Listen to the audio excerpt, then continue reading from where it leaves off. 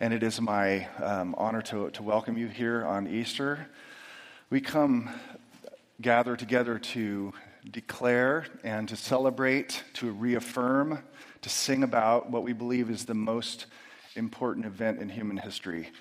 Not Christian history, but human history, and that is the resurrection of Jesus Christ from the dead. That's why we're here, and that's why many of you are gathered. I don't know if you know this, but prior to the resurrection, the people of God had a tradition of meeting on the Sabbath or on Saturday. And after the resurrection, the people of God changed the tradition and made the day of worship Sunday as a way of saying we live now in the resurrection light. So that's one of the reasons we gather and worship on Sunday, is to commemorate the resurrection each week. Now, let me say this morning, as I was praying and thinking about who would be gathered here, I recognized that there are probably three general groups in this room. Most of you are gathered here because you believe the resurrection. Like, you have had an encounter with the truth of the gospel, and you came to believe that Christ died and rose again for your sin. And the resurrection is a life-changing event for you. That is it. It's changed you somehow, maybe given you an increase of joy, given you just confidence in your relationship with God, a hope that the final end of your story is not death or a tomb or a casket, but is actually resurrection. And that's probably the majority of us who gather because we believe this. There's a second group, I would imagine, in this room of people who affirm it. That is, maybe you heard about it in confirmation or in catechism, or were taught it in Sunday school like 1,000 years ago, and you believe it, but it's just kind of one of those historical facts that it kind of revolves around your life, like out there, like Pluto. Like, it's there, but it's really not something that makes a tangible daily, weekly, monthly difference in your life. And if that happens to be you, it's okay. There's no judgment here. We're glad you came. That's group number two. And then there's group number three, which may be a minority, I would guess a vast minority, of people who are just like, you came here and you thought, I just don't buy this stuff. But I'm going to come out of a sense of tradition, or maybe you were guilted into coming. And you know what? We won't, no guilt or no judgment here. We're glad you're here too. And I'm just going to tell you that no matter what I say, what tricks I do, how eloquent I am or lack thereof, I can't convince anybody in this room that Jesus rose from the dead. But we're going to declare this morning in hope, because God can do what I can't. And that's what we're going to do this morning. It's interesting. We live in a particular time in which our approach to the categories of what is true and what is false is inconsistent in a way that it wasn't 50, 75 plus years ago.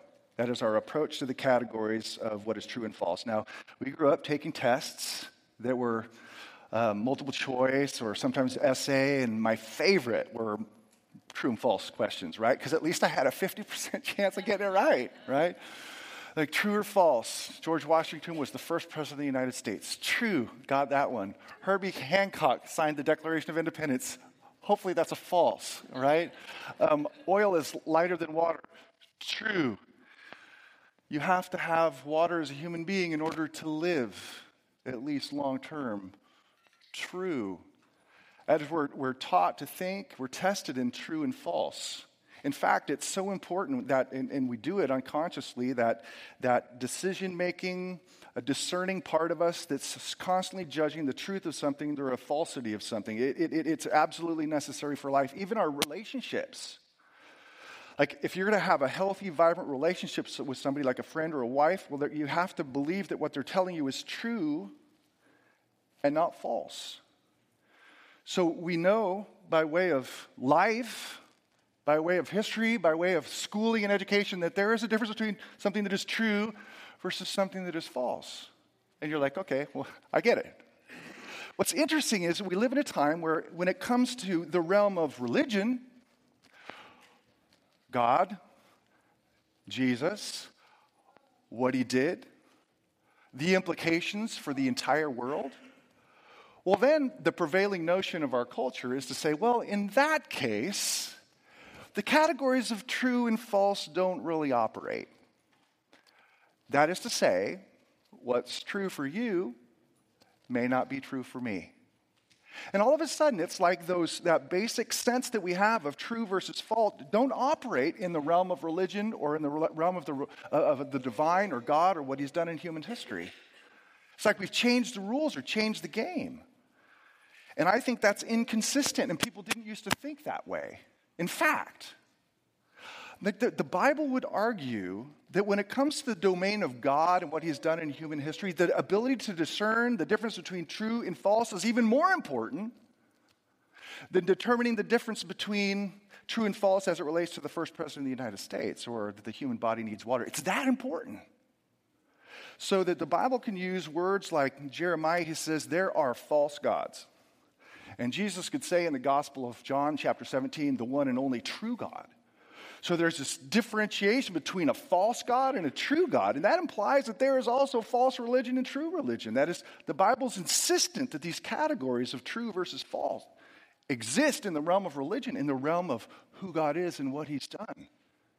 And one of the writers in the New Testament, the verse I'm going to point out to you, actually two of them this morning, taken out of 1 Corinthians 15, the Apostle Paul is going to argue on the basis of true versus false.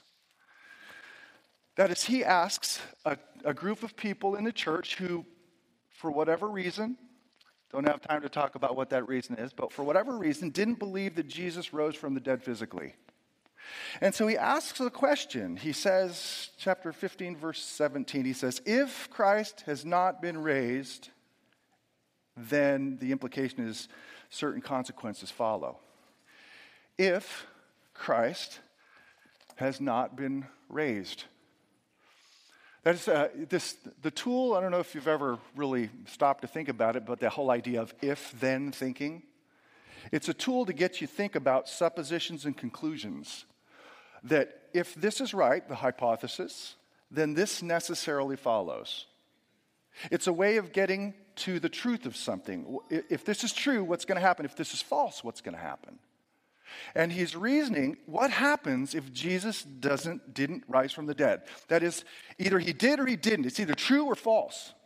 That's the assumption of this. It's either true or false. And if he didn't, this is what's going to happen. This is what happens to our faith, right? It's an interesting way, a tool, if-then thinking, to get us to think more deeply about life, about the future, about what's the big picture, instead of just being so immersed in today and so immersed in the pleasures and the pain and the disappointments of today, to think long-term and big, like, if this, then this. Have you stopped to think about your life in terms of if this, then this? Let's just practice this tool for a second. If, supposition, God does not exist. Just say for a second, some of you are like, yeah, that's me. I believe that. If God does not exist, then the conclusion that necessarily, there's lots of them, that necessarily follows is that at the end of the day, this is all there is, the physical space, matter, time that we have around us. And we know by way of physics that at some point everything is going to run down and burn out. Which means if there is no God to restore and reclaim, at the end of this story, there's death. That's if, then. Or a related one, if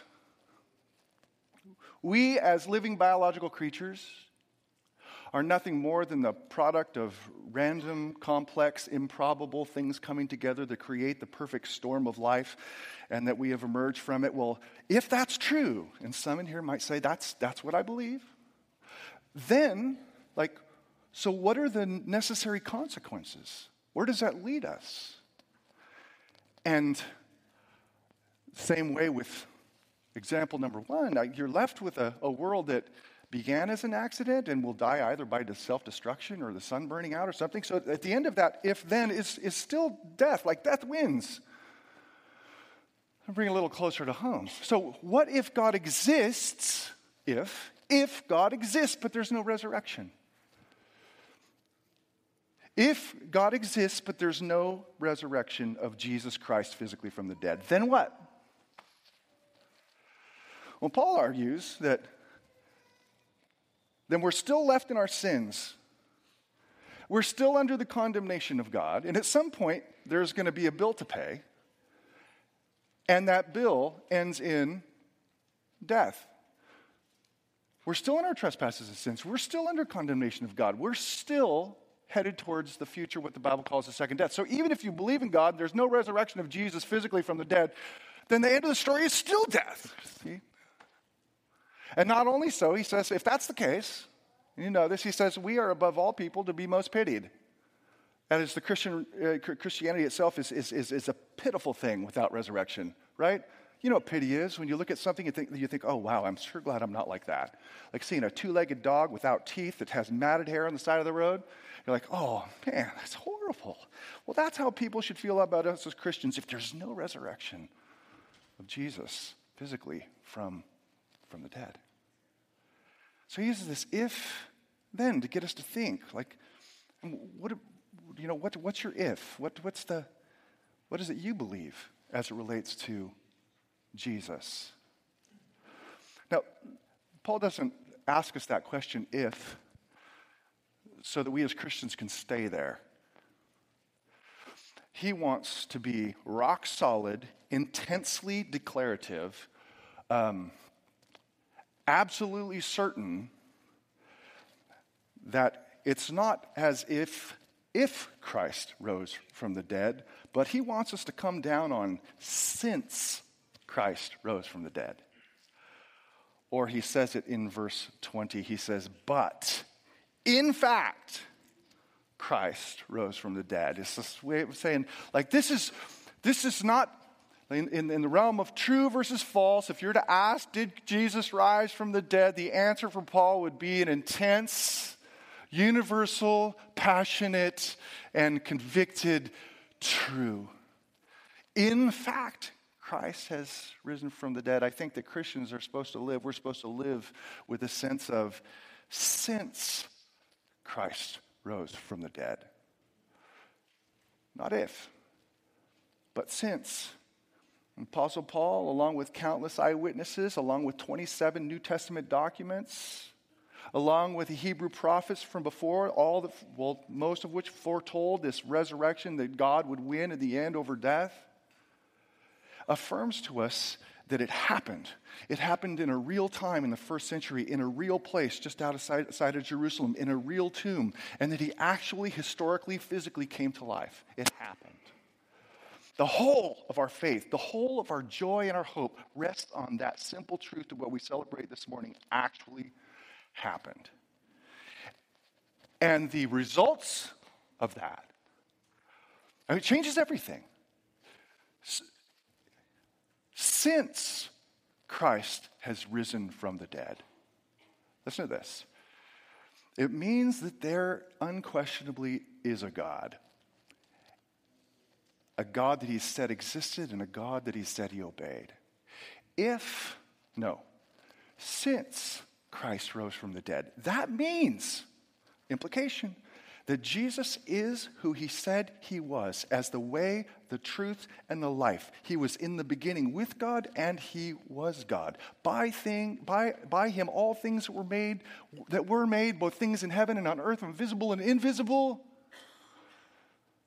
Since he rose from the grave, it means that Jesus is the authorized revealer of God and also the fullness of the revelation of God. So he determines what's true and what's false about God.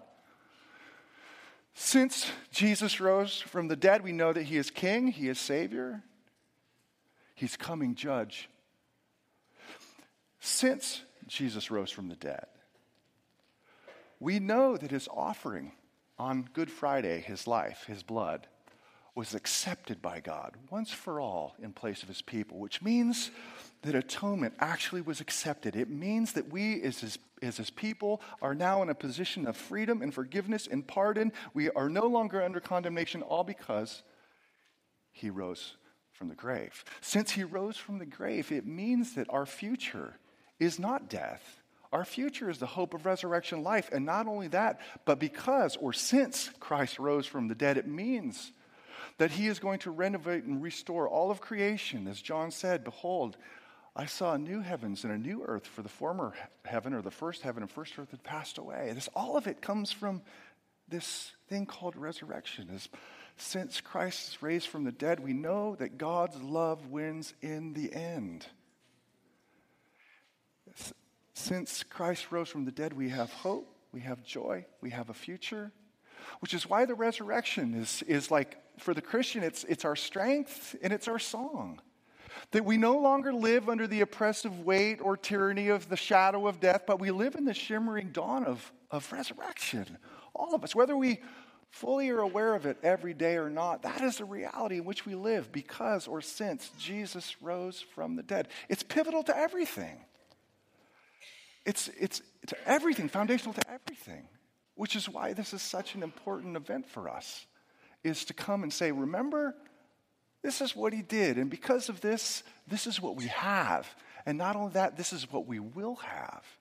All of it coming back to this thing called resurrection. The question is,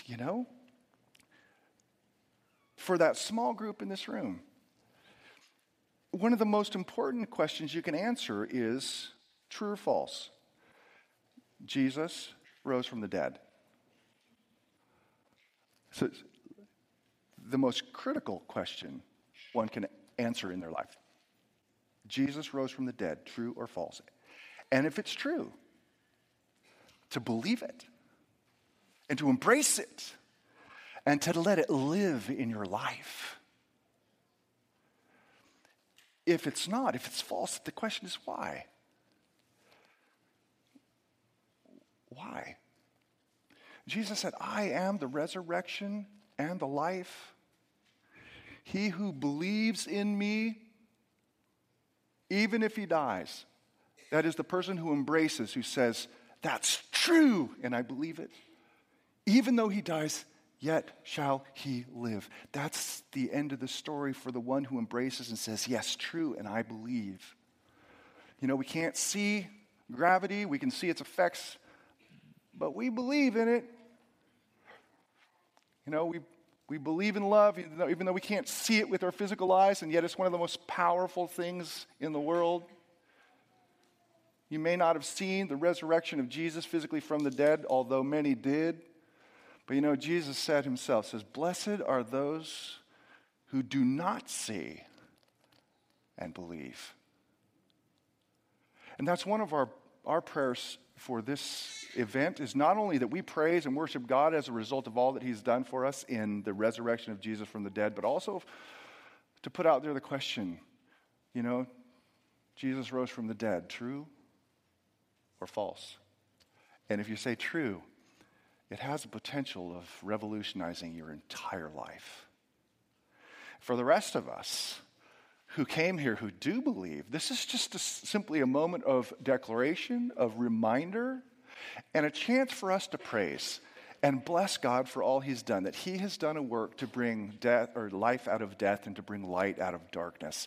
And so we can say with the Apostle Peter, blessed be the God and Father of our Lord Jesus Christ, who according to his great mercy has caused us to be born again or raised up in newness of life to a living hope through the resurrection of Jesus Christ from the dead. And all God's people said, Amen. Father, we are grateful to you for your love and your kindness and your power and your wisdom. We pray for those who believe that you would increase our belief in this and allow the truth of the resurrection to shine its radiant light into our hearts and lives and relationships, to increase our hope and our faith and our joy in what you have done. And for those who have not yet had a chance to really respond, I pray you would even now be working in their hearts and minds to consider the question as to whether or not the resurrection of Jesus is true or false. Thank you, Father, for the gift of your Son and for the gift of life and for the gift of resurrection life. In Christ's name, amen.